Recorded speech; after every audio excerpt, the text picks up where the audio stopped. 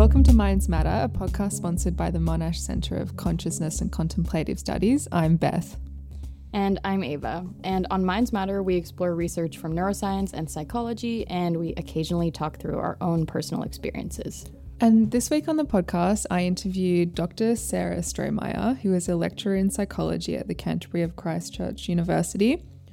And Sarah's research is looking at meditation and the certain doses we can use for treating anxiety, stress, and depression. So we speak a little bit about that and about how, in terms of meditation, more isn't always better.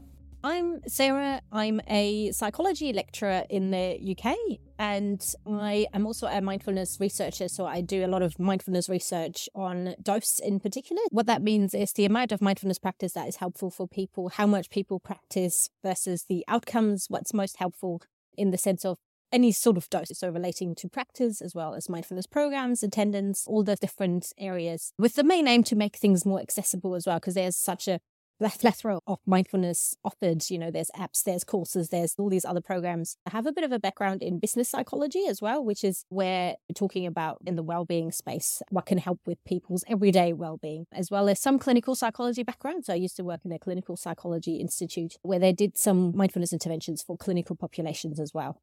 My main area is sort of making mindfulness more accessible to people. So, because you also have a clinical background, we hear a lot that mindfulness helps anxiety, depression, and stress. How exactly does it do that? Like, what are the mechanisms? Do we know what's happening in the brain? How does that work? Yeah, so if we take depression, first of all, so we've got depression, people with depression do a lot of ruminating on the past, where they think about like, 10 years ago I did this, or no, I feel bad about something else. So there's a lot of ruminating, overly thinking about things. For anxiety, on the other hand, there's a lot of worrying about the future. So in 10, I'm not where I'm meant to be at my age, or in the future, I'm worried about this. I've got this presentation coming up. I'm anxious about that. So there's a lot of ruminating on the past and worrying about the future with depression and anxiety. And similarly, stress as well. You know, we've all had sort of levels of stress, and it can sort of be accelerated to a clinical level as well. So what mindfulness is really helpful for is focusing back on the present moment. So rather than thinking about all the things that have happened in the past and thinking about all the things that you're worried about in the future, sort of bringing it back to the present moment and sort of just being in the present moment without any judgment as well, sort of focusing on the breath. So mindfulness of the breath meditation is quite a common one, for instance, just because that's easy to do because people are breathing, so they've got that easily accessible. So that's really helpful. So just focusing on the present moment rather than worrying about the future or past. So mindfulness can be really helpful for that. And then, so if you say have anxiety and you practice this mindfulness practice so you can be more focused on the present, does that then, so that can help in that moment. If you do this enough, does that then have an effect on your overall anxiety, does that stay with you, I guess, that present feeling? Yeah, so a lot of the time, clinically as well as outside of clinical, people say to practice mindfulness during times in your life where you're not feeling overly depressed or having a depressive episode or overly anxious about something. So you can come back to that, have it like a tool in your toolkit. So you know, okay, just taking a step back, focusing on the breath, present moment, focusing on your breath, going for a mindful walk, something like that. That can be really helpful. So you keep practicing. It's with anything that you keep practicing. Sometimes you get more used to it, or you can apply it more easily once you've done it, before. And then when you're feeling something else anxious comes around again, then you can come back to the present moment, to your breathing, of the things you've learned. And there's a lot of research that supports that as well. So it's been found really helpful for depression and anxiety, in particular, just because of that non-present focus that depression and anxiety have. So it can be really helpful for that. Yeah, great. So one of your studies looked at the dose of mindfulness. So, and you mentioned in your intro, you look at dose of mindfulness. So that's basically how much mindfulness we should do. What was the motivation to study this? Because I think also we think, the more mindfulness, the better. If we could just meditate all the time, we would be fine. But obviously there was a motivation to see this best dose. And so what was that motivation? Yeah, so there's a bit of a background story to why I did this. So this is what I did for my PhD. So I did a 8-week mindfulness course. It's called Mindfulness-Based Cognitive Therapies. It's one of their standard courses. This was offered through me for working at a clinical psychology department. We had a qualified mindfulness teacher and we ran this course. So it's an 8-week course. We've got weekly sessions of 2.5 to 3 hours, group sessions, and then there's daily homework practices. They last maybe 45 minutes, 50 minutes, up to an hour, something like that. And I did this while working full time. And I thought that was quite intense. So 45 to 50 minutes every day, that's a lot to fit in for someone who's never done this before. And I thought that was quite hard to do. What I then did, I really liked the mindfulness though, so I thought that's really, really helpful. What I then did is I did an online course from Monash actually at FutureLearn, which offered briefer mindfulness practices. So I think it was maybe 10-minute practices, 15-minute practices. You could fit in more easily, just from a practical perspective as well. So while I was working full time, you come home at 6 p.m., you have to cook dinner, people have other responsibilities. Things. So that came up with the question. So both of these courses are offered so quite low dose in the sense of briefer practices, briefer engagement with materials, meeting less often with people, offered online, things like that. There's lots of mindfulness apps as well. And then there's, on the other hand, 8-week programs, and there's more than 8-week programs as well. So there's loads and loads of different mindfulness programs offered. And I thought that's quite interesting because how do we know which one's the better one? Is it the 8 weeks that you need or is it the brief ones that you need? I personally found the brief ones easier as a novice, so as someone new to mindfulness, right? So what I did then is I did like a large-scale meta-analysis, and what that means is I looked at all the different studies that have been published on mindfulness, so including the 8-week mindfulness programs, as well as briefer mindfulness programs, so things like mindfulness apps, 2-week mindfulness programs, online mindfulness programs, all the different types of doses of mindfulness. I call them doses because that seemed the best. And basically what I thought would happen is exactly what you said, so that more practice is better. So the more you practice, the better it is for depression, anxiety, and stress. So these were the outcomes that I looked at just because that's the most research been done in these areas. And I thought, okay, yeah, that makes sense. There's a lot of theory that says you need to do a lot of practice for it to be helpful. You need to be engaging with the material a lot for it to be helpful. But what was really interesting is that is not what I found. There were 203 trials in this review. And basically, the ones that were briefer mindfulness practices and briefer doses and shorter programs and online programs were found just as helpful as the longer programs. So the 8-week face-to-face, lots of practice programs, which I thought was really, really interesting because it is not what I thought would happen. I did a lot of addition analyses to see what else could have been going on, but nothing. So basically, short ones can be just as helpful as long ones. And I thought that was really interesting. At first, it was a bit, very surprising finding. And then I thought, okay, so this is a review. We need to be able to sort of check that experimentally so we can infer causation. So if you do reviews, you can't say something has caused something else. You need to do practical experiments.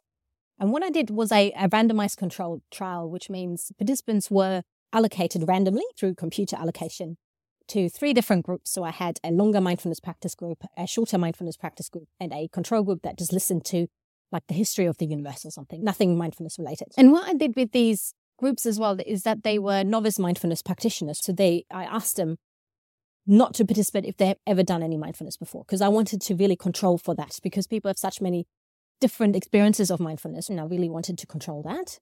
And what was really interesting again is that the shorter mindfulness practices in this group was found more helpful than the longer mindfulness practices.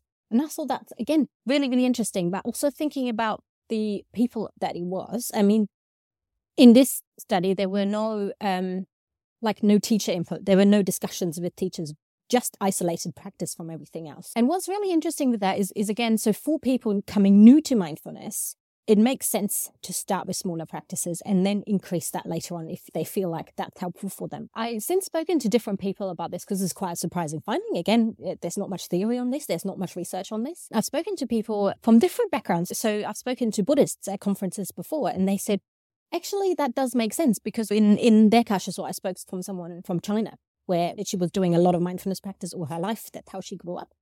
And she was saying, actually, that makes sense because that's how she started when she was a child. So she was given 5 minutes, then 10 minutes, and then building that up. And one of the metaphors I use quite a lot is someone trying to run a marathon, right? So who's never done any running before. You wouldn't expect that person to put on their running shoes and run 42 kilometers on the first day. That's not what is recommended. So they do 1K, then 5K, and then they increase it. And then they can run the marathon.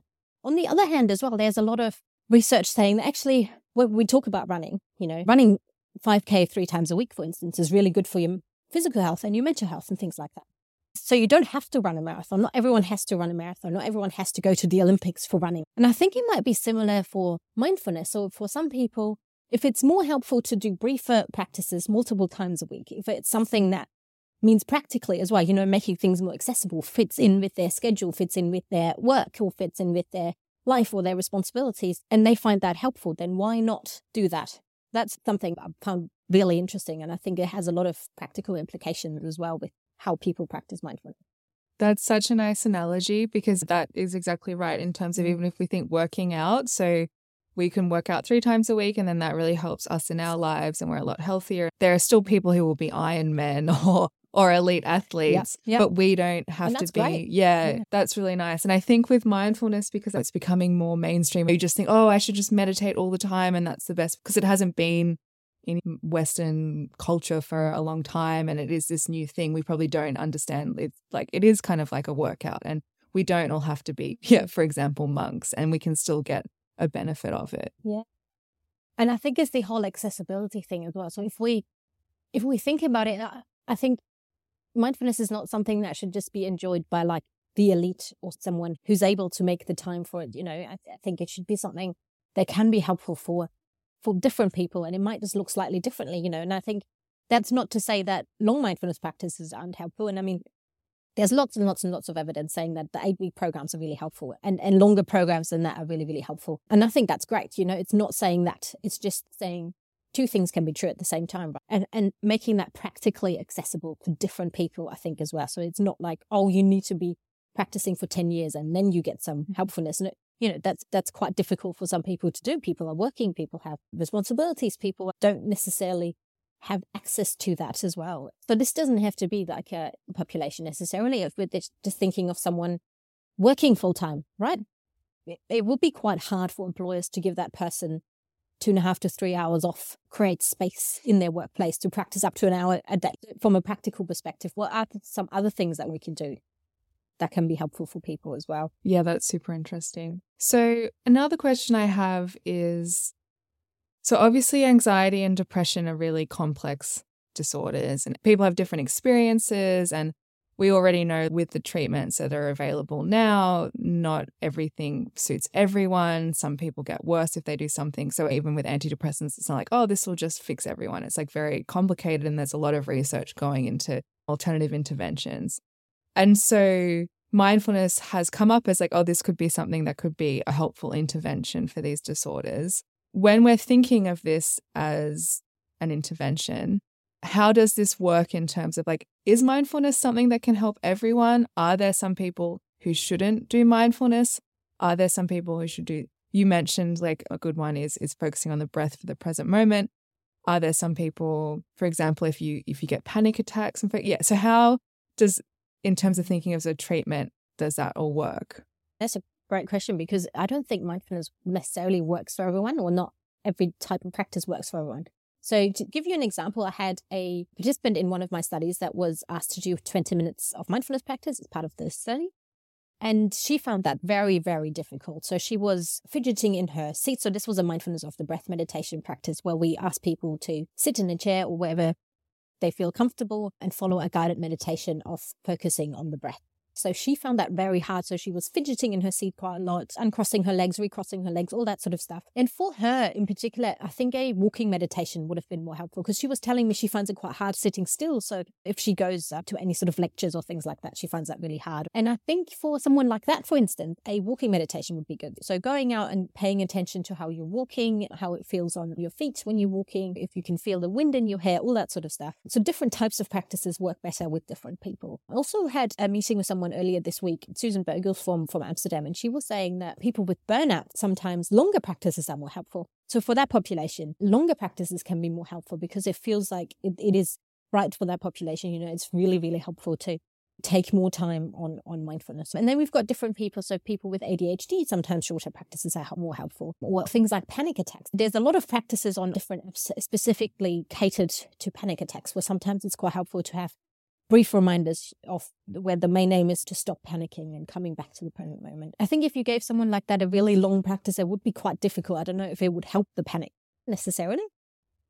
I mean, it might, but just having a think about what works best for someone as well. And there's different populations as well. So with children, for instance, sometimes briefer practices can be more helpful just because that makes it more accessible to them. Changing of wording sometimes as well can be helpful. So there's been some research with people with dementia, for instance, where they've changed the wording of mindfulness practice instructions to make it more accessible for them. Oh, and does the mindfulness help the dementia patients? I've never come across that before. So it doesn't help with the dementia itself, but it can help with things like general well-being. So things like anxieties and depressions or feeling more contented. Yeah. It can't reverse dementia. But, Yeah.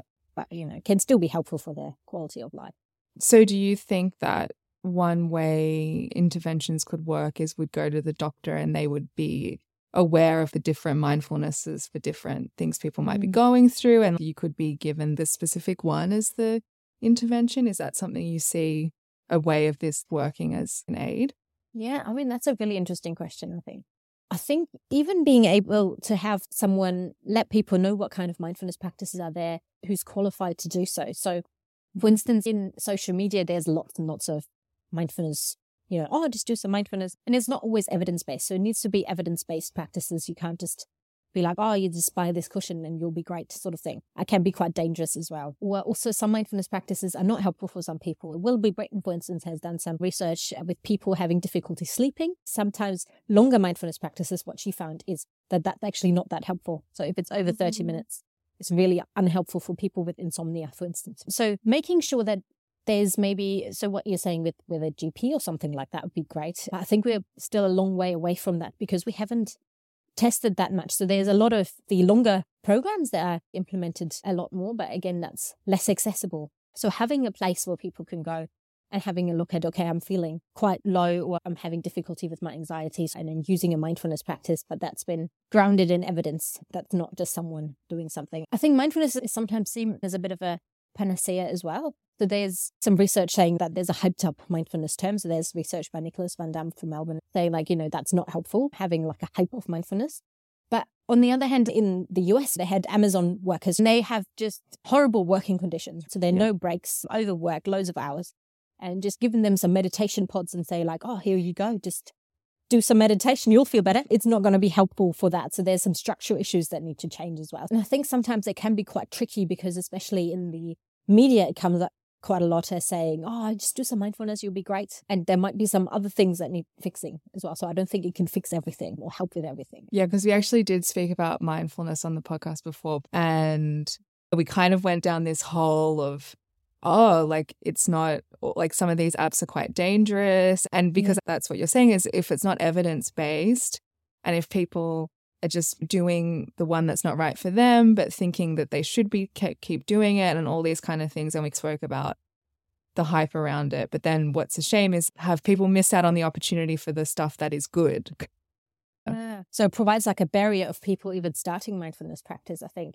And also, I think in the media, a lot of the time, because mindfulness has become such a hype term or social media, people are unsure what it is actually, or people can be a bit like, no, that's not worked for me, but they haven't actually done mindfulness. So it can be quite damaging or stop them from starting actual mindfulness practice that's evidence-based, like you say. So that's really important to get that out there more, but it's really tricky to do as well. And that's why it needs to be made more accessible. Because I think that a lot of people wouldn't think that going on a walk and focusing on your feet and the wind would be a mindfulness practice. I don't think people would know that. I think they would think it's just sitting, listening to someone. And I think even that could definitely probably help a lot of people, but they don't know that is a practice.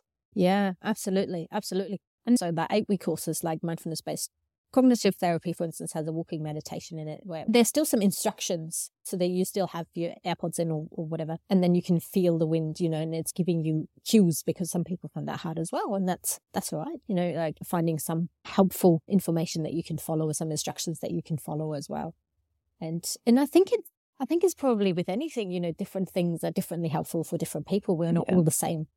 So I think in medicine and biology, like if you give someone paracetamol, similar things are probably going to happen. But I think in psychology, what people find helpful is much more complex. And I think that's okay, just having a look at what people find helpful going with that. Yeah, definitely. And I think the thing is that if you try something and it doesn't work for you, that's okay. There's nothing wrong with you. You can try this other thing. Yeah. And I think with the hype, sometimes there comes this pressure that I have to be great at it and I have to have this amazing experience the second I do it. And if I don't, there's something wrong. And I think it's important for people to understand, no, that's fine. And that's an experience a lot of people have too, that they just need to find the right practice for them. Yeah. And even sometimes it can go as small scale as the instructor voice. So some people might prefer a female voice, for instance, for their mindfulness practices, or they might prefer a slower pace of mindfulness instructions. No, totally. So one of your recent studies looked at the effects of state hope and state gratitude on mindfulness. Can you explain what state hope and state gratitude are and how we can measure this and what that experience is and how does that change our behavior? So we've got state hope and state gratitude. So in psychology or in research quite often you'd hear the words trait and state. So trait normally means what people habitually are like. So when we talk about hope, for instance, how habitually hopeful they are in everyday life, so how they generally are. Whereas in state, it's sort of in the moment, how they're feeling right now in the moment. And in this study that you mentioned, it's looking at the states of the in the moment levels of hope and gratitude in particular. So what that one was is a mindfulness induction. So that's a single session mindfulness practice, because I wanted to just see a single 10-minute mindfulness practice, what the effects are on these positive psychological outcomes. So for state hope, sometimes hope is a bit of a funny term because we've got sort of connotations with that. I know there's been some research with very corporate people, investment bankers, and they just call it goal setting. They just call it goal setting because it feels like it fits, with that demographic. And hope sounds a bit, not quite applicable to investment bankers potentially. And so they have sort of translated that to fit the terminology. And so it's all about goal setting of the future focus. Gratitude, on the other hand, is looking at about how grateful people feel in the present moment, what their level of gratitude is for being here. And what we looked at is, so doing a 10-minute mindfulness practices has been found to increase state hope and state gratitude. Why that's important is that gratitude and hope have in turn been found to be really helpful for your well-being. So if you've got higher levels of hope, so future goal setting and high levels of gratitude, so how grateful you are for what you've got in the moment. There's been lots of research saying that that's really helpful for people. Just focusing on the positives, because we do a lot of focusing on the negatives and all the things that are bad. But there's research that's actually found mindfulness meditations increase people's in the moment hope and gratitude, which then in turn has helped with their levels of anxiety and depression. So just having it as an additional mechanism for how it can increase depression and anxiety as well. So feeling more positive about things. Yeah, that makes sense. So like feeling more positive about the future and it's less of that rumination. Absolutely. Yeah. And what I did as well is looking at their change in state mindfulness. So we've got, again, with mindfulness, we've got traits and states. So trait mindfulness, how people are generally, how mindful people are. People are quite different in generally how they are without any mindfulness practice, how mindful they are in their everyday life, things like that. But also in the moment state mindfulness, how mindful they are after a mindfulness practice and before and after, you can compare that. And that's actually been found really helpful. So people with greater change in state mindfulness before and after a mindfulness practice has increased their levels of state hope and state gratitude even further, which then in turn has helped with levels of depression and anxiety as well, which is really interesting. So we know that even briefer mindfulness practices can help change the state mindfulness that you're in as well. So that can be a really helpful way of coping. And what does mindfulness practice look like that induces state hope and state gratitude? Is that just like any practice, or is there specific practices that do that more? Or that's a great question. It's not been tested across all the different mindfulness practices, but I think that's really, really interesting. I'd want to do some more research into that as well, because a lot of research being done on mindfulness of the breath, like I mentioned, because that's just easily accessible. There's also things like body scans, which is where the instructor said you focus on different parts of your body. They can be helpful as well. But again, someone who's got difficulties with their body image, for instance, that might be less helpful. Yeah. Or someone with eating disorders could be less helpful. But definitely there needs to be more research on that. There's not been that much research on the different mindfulness practices. I wanted to include that as like a dose variable in my review paper, but it was quite difficult to find out what kind of practices people did and then quantifying that in a meaningful way that to run analyses. But I think that would be really, really helpful. I'm also just applied for some funding to look at personality types and mindfulness practice. If there's a difference there, like if people who are more extroverted maybe prefer longer mindfulness practices or shorter mindfulness practices. So there's a lot more research that needs to be done in that space of dose and mindfulness. And with the gratitude and hope, so did you test a mindfulness practice that focused on the breath in that study? Yes. So how would doing a practice like that change our state hope and state gratitude? Is there any ideas on how that would work?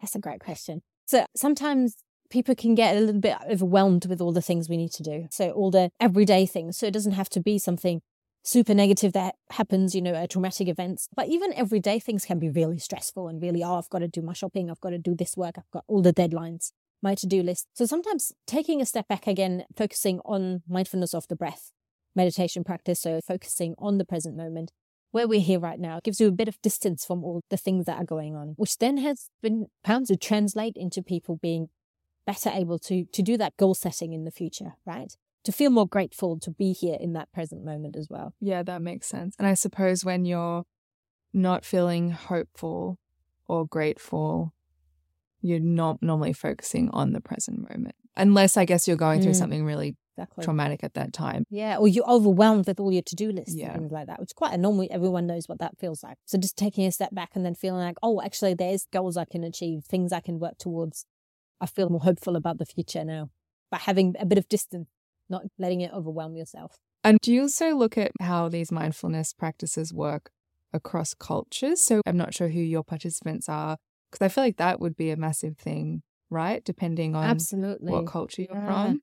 That's really interesting, because I think that's, again, where mindfulness research or psychology research in general is quite tricky to do. So I think in psychology research, a lot of participants are psychology undergraduate students, as you will know, because that's oftentimes easier to recruit, which is very limiting in research. Or similarly, if you're looking at papers, so in the review I did, I had to limit it to English writing, which is really limiting again, because it's not inclusive of all the other great research that's been done not in English. So it's really, really tricky. I think there needs to be more of that, and seeing what it looks like from different cultures. So within the Australian context, from Aboriginal cultures, where that looks differently, and maybe where practices need to be adapted to work in a culture. And I think that would be really, really interesting. Similarly, the International Conference on Mindfulness had another conference in 2019, which was in New Zealand, and they dedicated some space for research with Maori participants as well. And I think that's really, really important to do. There's been some research on different religions. So there's been some research with Buddhism. There's been some research with Christianity as well. So some Muslim research as well. I think that's really, really important, because we can't, with mindfulness, that it doesn't necessarily work to just have a one-size-fits-all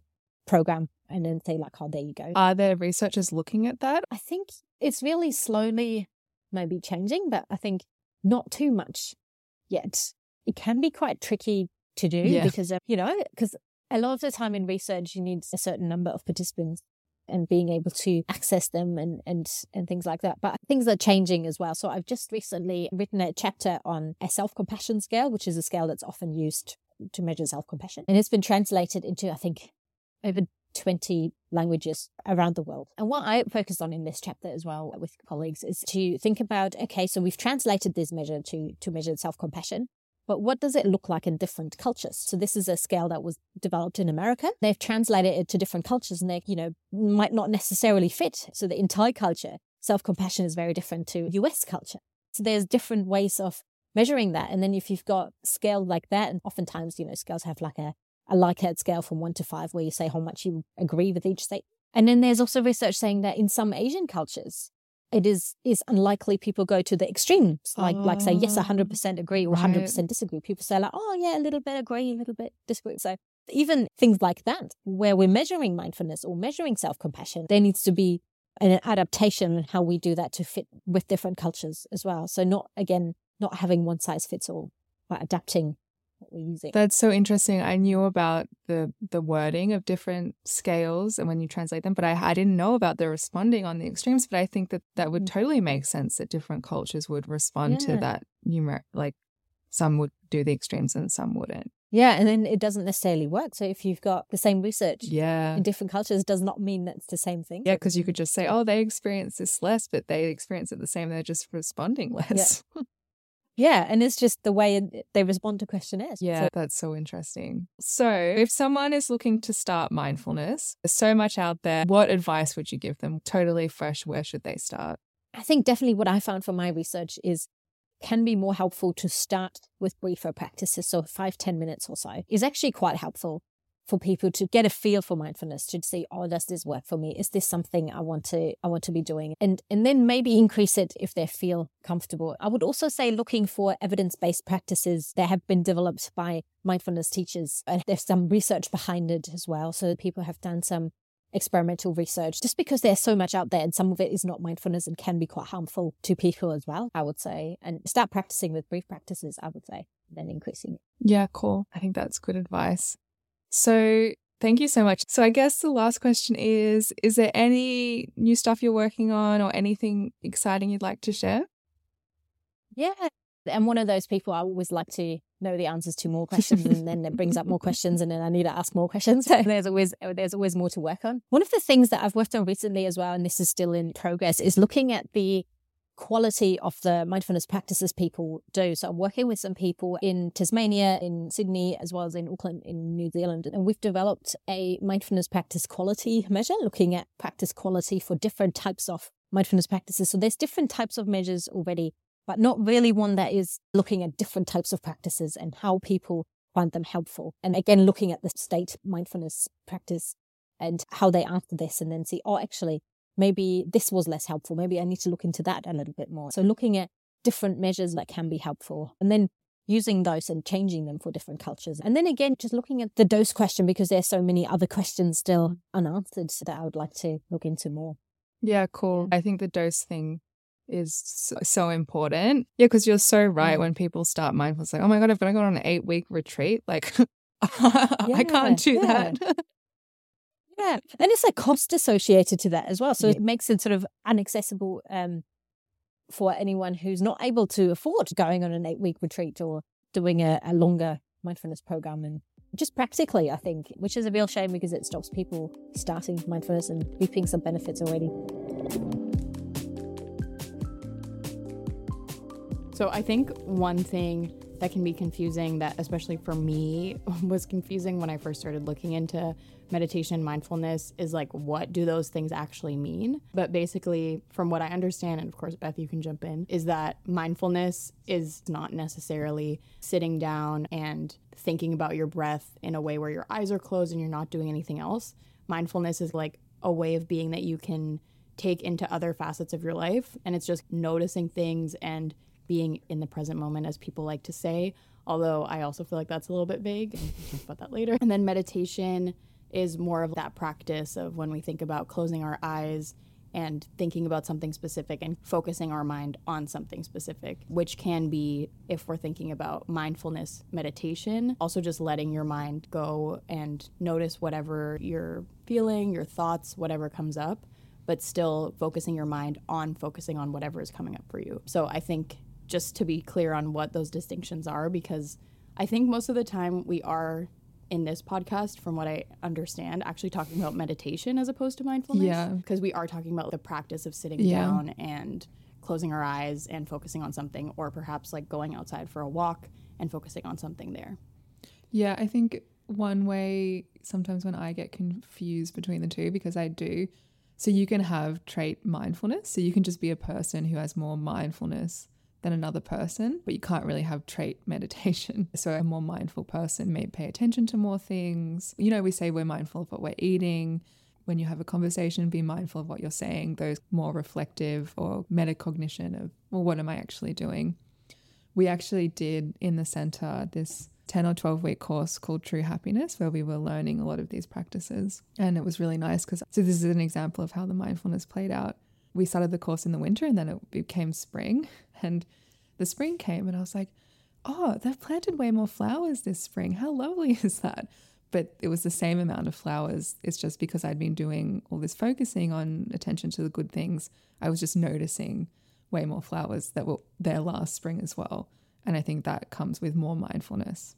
Aw, that's a nice story. Well, I guess that brings me to something that you talked about a lot in the podcast with Sarah, which was about the fact that sometimes mindfulness can have negative effects. And I was thinking about it, and I think what you're saying there brought to mind what I was thinking in terms of like these negative effects, is that if you're focusing on your environment, then of course, if you're only training yourself to focus on good things, then maybe you're more likely to only notice the flowers. But also if you're training yourself just to be present and to have this hyper focus, which people who are practicing mindfulness often say that they have as a side effect. If you're hyper focused, then you can be hyper focused on negative stuff too. And one thing that happens pretty often in a lot of these reviews that people have looked at in terms of the quote unquote dark sides of meditation is that sometimes people have trouble sleeping. And one thing that they've found is that that's actually sort of a side effect of the hyperfocus as well, because if you have hyperfocus and you're able to notice how beautiful the flowers are and how intense their like the color is or something, or how beautiful the elevator music that you're listening to is just because you've never thought to listen to it. If you're trying to fall asleep and there's small sounds in the background, as probably most of us who live in cities experience, or there's even like a clock on your wall, then that can be really annoying because you're just trained to hyper focus on everything and be so present that maybe sometimes you're not allowing your mind to go. And so that was just something I was thinking about in terms of the way that we think about all of these things, about like progress and meditation within our cultural context. We're always thinking about better versus worse, I think. And often when we're trying to do mindfulness or implement a mindfulness practice, maybe some of you who are listening, like me, have tried to set a resolution to do mindfulness to try and better yourself. Some things might not be better or worse. It's just that as you change and as you do something, you're maybe not going to experience the same things all the time. Just like if you're being more mindful and you maybe don't have to be like hyper stimulating yourself all the time, like this is my problem. If I'm able to go outside on a walk and I don't have to listen to a podcast or I don't have to scroll on TikTok while I'm brushing my teeth, then maybe I'm going to miss some news. Maybe I'm going to miss some of the TikTok trends that my friends will be talking about. Maybe I'll feel left out.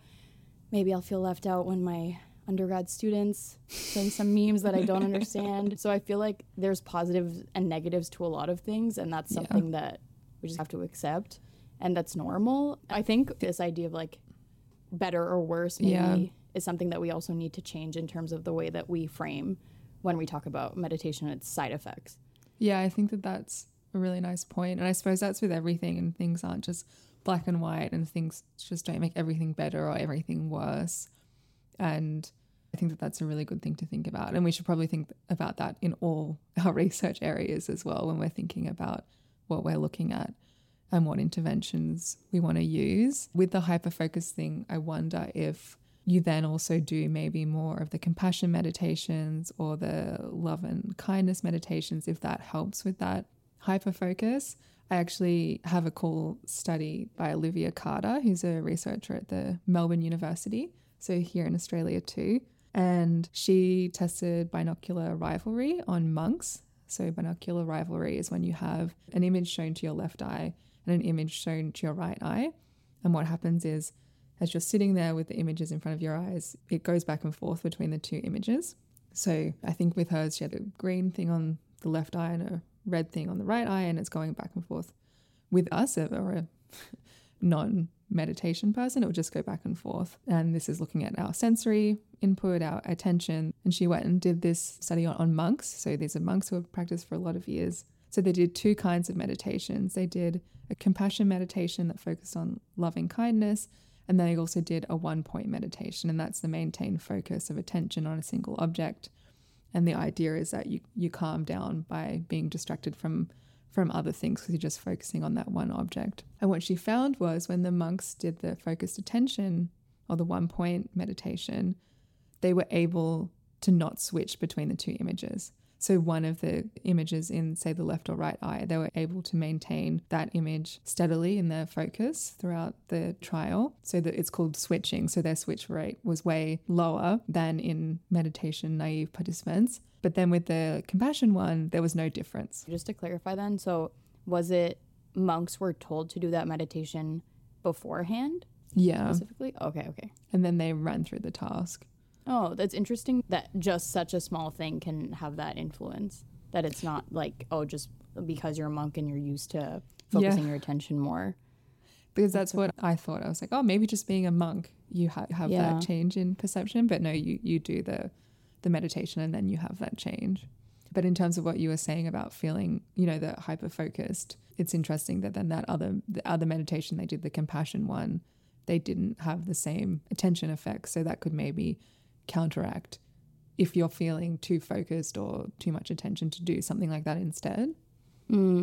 That's true. That's interesting. I mean, that's so surprising to me because I definitely would have thought that there would be more long-lasting effects that couldn't be undone that quickly. So that's surprising that like that just doing a loving kindness meditation, or perhaps it's actually just that if you're in a groove of doing a certain thing, like if you're super well trained in this focused meditation, and then right after you finish your focus meditation, you're in that mode of focus. Maybe it's just harder for those monks to get out of that mode because they're so practiced in their brain, maybe like latching on to that type of, I'm assuming there's probably some kind of brainwave involved there. Well, speaking of different types of meditations, there also was a study in the opposite type of population, so people who had never done meditation before. And this was a 2016 study from the Max Planck Institute in Germany. And they had 200 adults come in and they had them participate in a 9-month mindfulness training. And it taught 4 different types of meditation. So they did the breathing meditation, which is typical to what you probably have done maybe like on Headspace or something, where you focus your attention on how it feels to breathe. They also had people do body scans where you focus on each individual part of your body from the tip of your head to the tip of your toes. And then they also had this meditation that Beth was talking about, the love and kindness meditation, which is a practice that's basically supposed to help you with expressing and feeling feelings of love and care. And the way that it typically goes is that you start with someone that you love, so someone very close to you, and then as it progresses, you expand to people that you don't even know. And that's maybe my people favorite like. meditation, by the way. I love that one. I find that one very intense. Like, do you enjoy it or do you feel good? Because I know some people struggle with it too. I don't struggle with it, but the only times that I've done it, I've been in a group of like more people and I cry every time. Oh, which anyone who's listening who knows me knows that that's very common. Yeah, that's not surprising. But I don't know. I feel like it's very intense to just know that people around you are trying to make that effort to express love, or at least, you know, try to surmount maybe how they feel about someone that maybe they don't really like. I don't know. Something about it is really beautiful and moving and like too intense. It is. I've never done it by myself, so I don't know if I would cry if I were alone. Okay, so that was the third kind. And then they also had people do this observing thought meditation. So that's also, we've mentioned this, is just seeing what your mind is doing without you trying to control it, meaning you've probably encountered times when you're daydreaming or when you just start thinking about your to-do list. And this meditation is just noticing that those thoughts are happening and letting them float away and not getting absorbed in them. And so they found that during these different types of meditations, different things happened and different benefits arose. So during the body scan, for example, participants, not a shocker, but they had an increase in how aware they were of their bodies. And also this was where there was the biggest decline in how many thoughts people reported having, and especially negative thoughts that were about the past or the future. So in the body scan, it seemed like this really allowed people to focus in on what was happening in the present and just grounded them within their bodies. Also, unsurprisingly, love and kindness led to people having an increase in feelings of warmth and positive thoughts about others. And then observing thought meditation increased people's awareness of their own thoughts, obviously. But also what's interesting about this type of meditation and also love and kindness have both shown to actually reduce bias in certain cases. So there's been one study that had white Americans doing these types of meditations, and then they actually behaved in less discriminatory ways in a future task towards Black Americans, which is interesting, that it doesn't only change your thoughts, but actually changes how you're acting in the world. And then there was another study where they had people judging homeless people, and they found that people were actually more kind when they had done these meditations. So it seems like, again, this is similar to what Sarah was saying, but if you have a specific issue, that maybe there's a specific type of meditation that is right for you that you should choose to focus on, because as Beth said, even for these monks, it can make a really big difference in how you go about your day and maybe also how you act in the future. And I think a lot of the times for people who don't know much about meditation, certainly me, all of them seem the same because we have no expertise, and it's just from the outside just looks like closing your eyes. So yeah, I recently had a pretty stressful time going on, and no surprise because I was really stressed. I got sick and I was on this medication, these antibiotics to try and get better, and it wasn't really working because I was just so stressed. So I was just in fight or flight. So all my energy was going towards that and not actually getting better. And it was interesting because I had this conversation with Sarah, and then the doctor's like, you know, you need to work out what to do just to calm down because it's not good for you to feel this way. And they were talking about practices I could do, and they said, you know, you could do meditation. I thought, oh, this is exactly what we're talking about. And then they followed up with, but when you're in this state, definitely don't do any focused attention or stillness meditations, because if you're already feeling quite anxious and ruminating about things, sitting alone in a room trying to, you know, even observe that is quite difficult. So they suggested doing a walking meditation, which is also one that Sarah mentioned.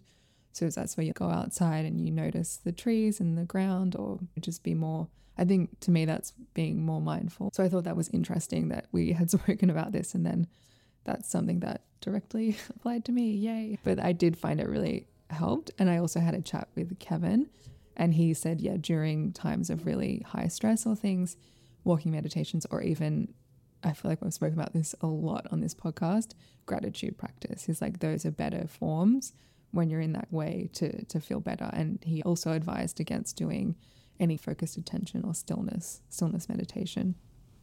Okay, so I have a question about this.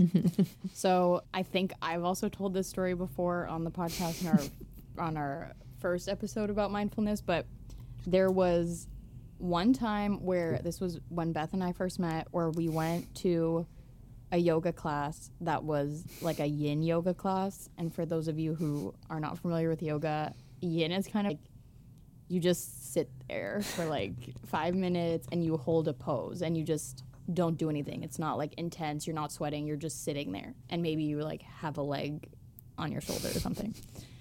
And I was in this class, it was an hour long, and I was so pissed off like during this class. I was like, what the heck are we doing here? And I was like not having a good time. I was hungry. I was just like, this is ridiculous. This is useless. What's the point? Like, I need to work out. I don't need to do this. And afterwards, we checked in with each other, Beth and I, and my partner was also there. And I was like, that sucked. And before I could even say that it sucked, they were like, wow, that was so amazing. I was crying. And like, what an amazing time we had. And that was so powerful. And I was like, what just happened? And I hated it. And so this brings me to the question of, people recommended that you don't do certain types of meditation when you're already in a bad place. And Sarah also talked about you have to figure out what's right for you. But to me, the question is, how do you do that? Because sometimes those things don't feel good at all. And I didn't have a good time when I was doing that yin meditation.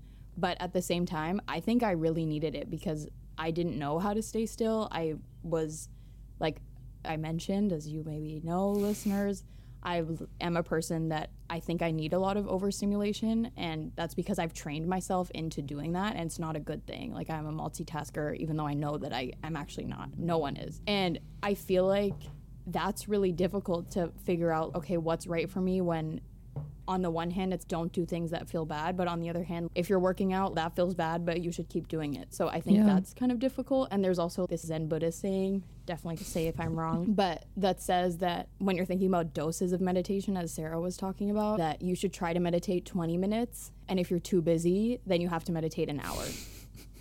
So I think this question that Sarah brought up of what's the appropriate dose, what's the appropriate type of meditation, and trying to figure it out for yourself, and one size doesn't fit all. I feel like it's really difficult to figure out actually when it's just you. And I think if there were recommendations, like the way that you got that recommendation of like, don't do that because it's not going to feel good, I don't know if we can all do that for ourselves by saying, okay, this doesn't feel good for me. Because maybe if it doesn't feel good, it means you need to do that thing. And I'm lost for myself of how to know when to keep pushing and when to pull back and realize this isn't right. Yeah, I mean, that's such a good point, because I definitely know with yin also, people usually initially are very resistant to it at first, but because they need it, as you said, and then once they get through that, then they love it. Like the way me and Gem were just like, yeah, this is the best. So in that sense, I do think it's something you need to push through. What I would say, maybe, you know, when you're working out and there's a pain that's kind of okay, and then there's a pain like, no, there's an injury, and you know how you can tell the difference? Maybe with the meditation, it's the same thing. You can, I mean, maybe there's something in it you can know, this is causing me something that feels like a healthy pain, like an exercising pain. And then I was like, no, this is causing me something that feels more like an injury pain. I think what's interesting about that is that when we meditate and as lay people, when we embark on this stuff, we are trying to do it to be able to quote unquote better ourselves and understand ourselves better. But it seems like to even be able to meditate and choose the right one, you already need to be pretty in touch with yourself. Because I think sometimes if you're really disconnected from yourself and you're absorbing a lot of outside stimuli and not really feeling the way that you're feeling, it's very easy to not understand cues from your body and to maybe... No, totally. Because, I mean, yeah, working out too, like my friends know every time I work out, I say I almost threw up today. And they're like, why don't you stop before you get to that point? And I'm like, not sure. So I don't know. I think it's just difficult because it seems like the people who might need the most help with this and who might need it the most are the people who are the most ill-equipped to be able to start that journey properly for themselves. Yeah. And I'm not sure what to do with that. Well, going back again to, I honestly love this meditation example that Sarah used, but maybe that's also why you start with 5 minutes first. Because if you do that 5 minutes, then you're slowly learning. I don't think the quote that if you don't have time, you should do an hour. I don't know about that. But if you do start with 5 minutes, then you should hopefully slowly start to build up and then notice like, no, this isn't right. But yeah, I think that these are all really good questions, and it is hard to work out what's the best for everyone. And I guess that, yeah, again, it can be like, it's the same with exercise. There are certain people who can't run. They shouldn't be running. And there's certain people who shouldn't be doing yoga and those things.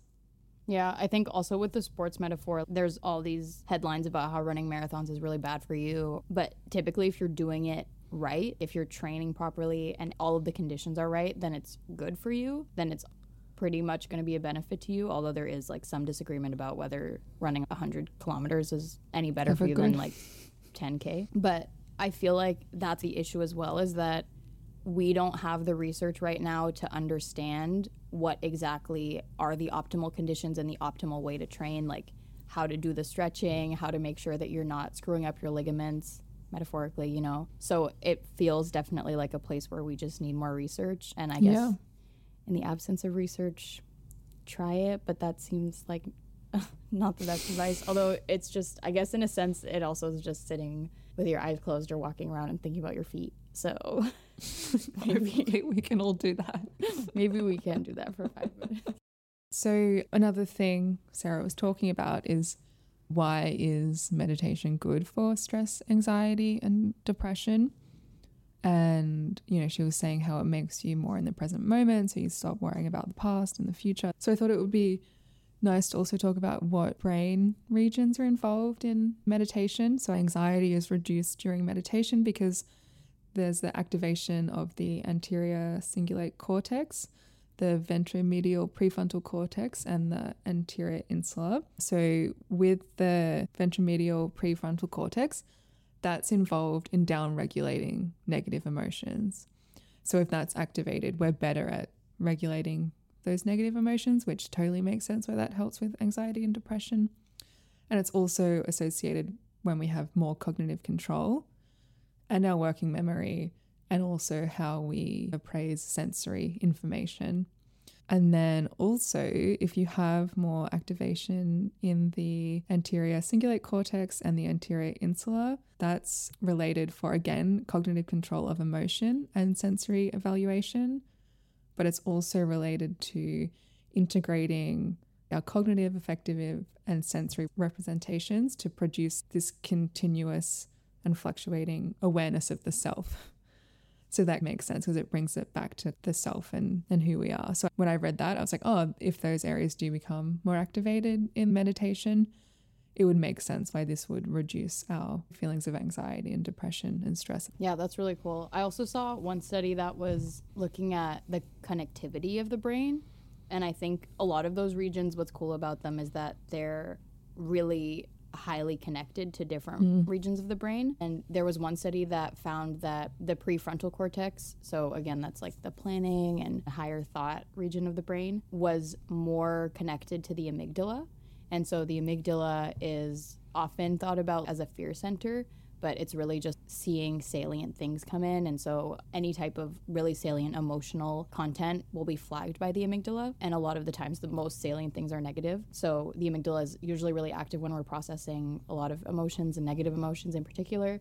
And so the fact that meditation allows those two regions to be more connected just basically means that the prefrontal cortex and our planning regions are more able to be in control of those thoughts that arise, basically. So to me, it felt like the brain implementing that idea of seeing a thought arise, maybe it's a bad thought, and not clinging onto it and just allowing it to just pass away.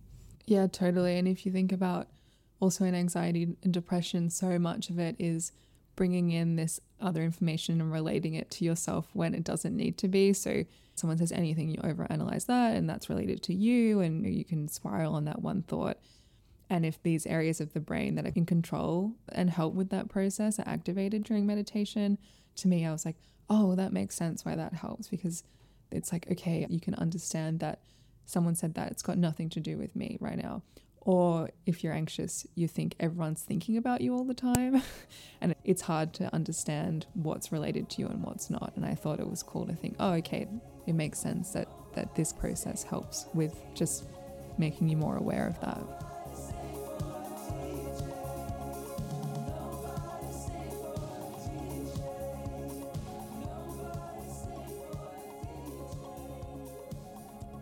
Minds Matter is mixed, edited, and created by Beth Fisher, she's the Australian one, and me, Ava Madasuza.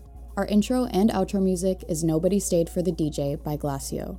Our transition music is Back for More, also by Glacio. We'll be back in 2 weeks with a brand new episode of Minds Matter. In the meantime, find all our episodes and show notes on mindsmatterpodcast.com.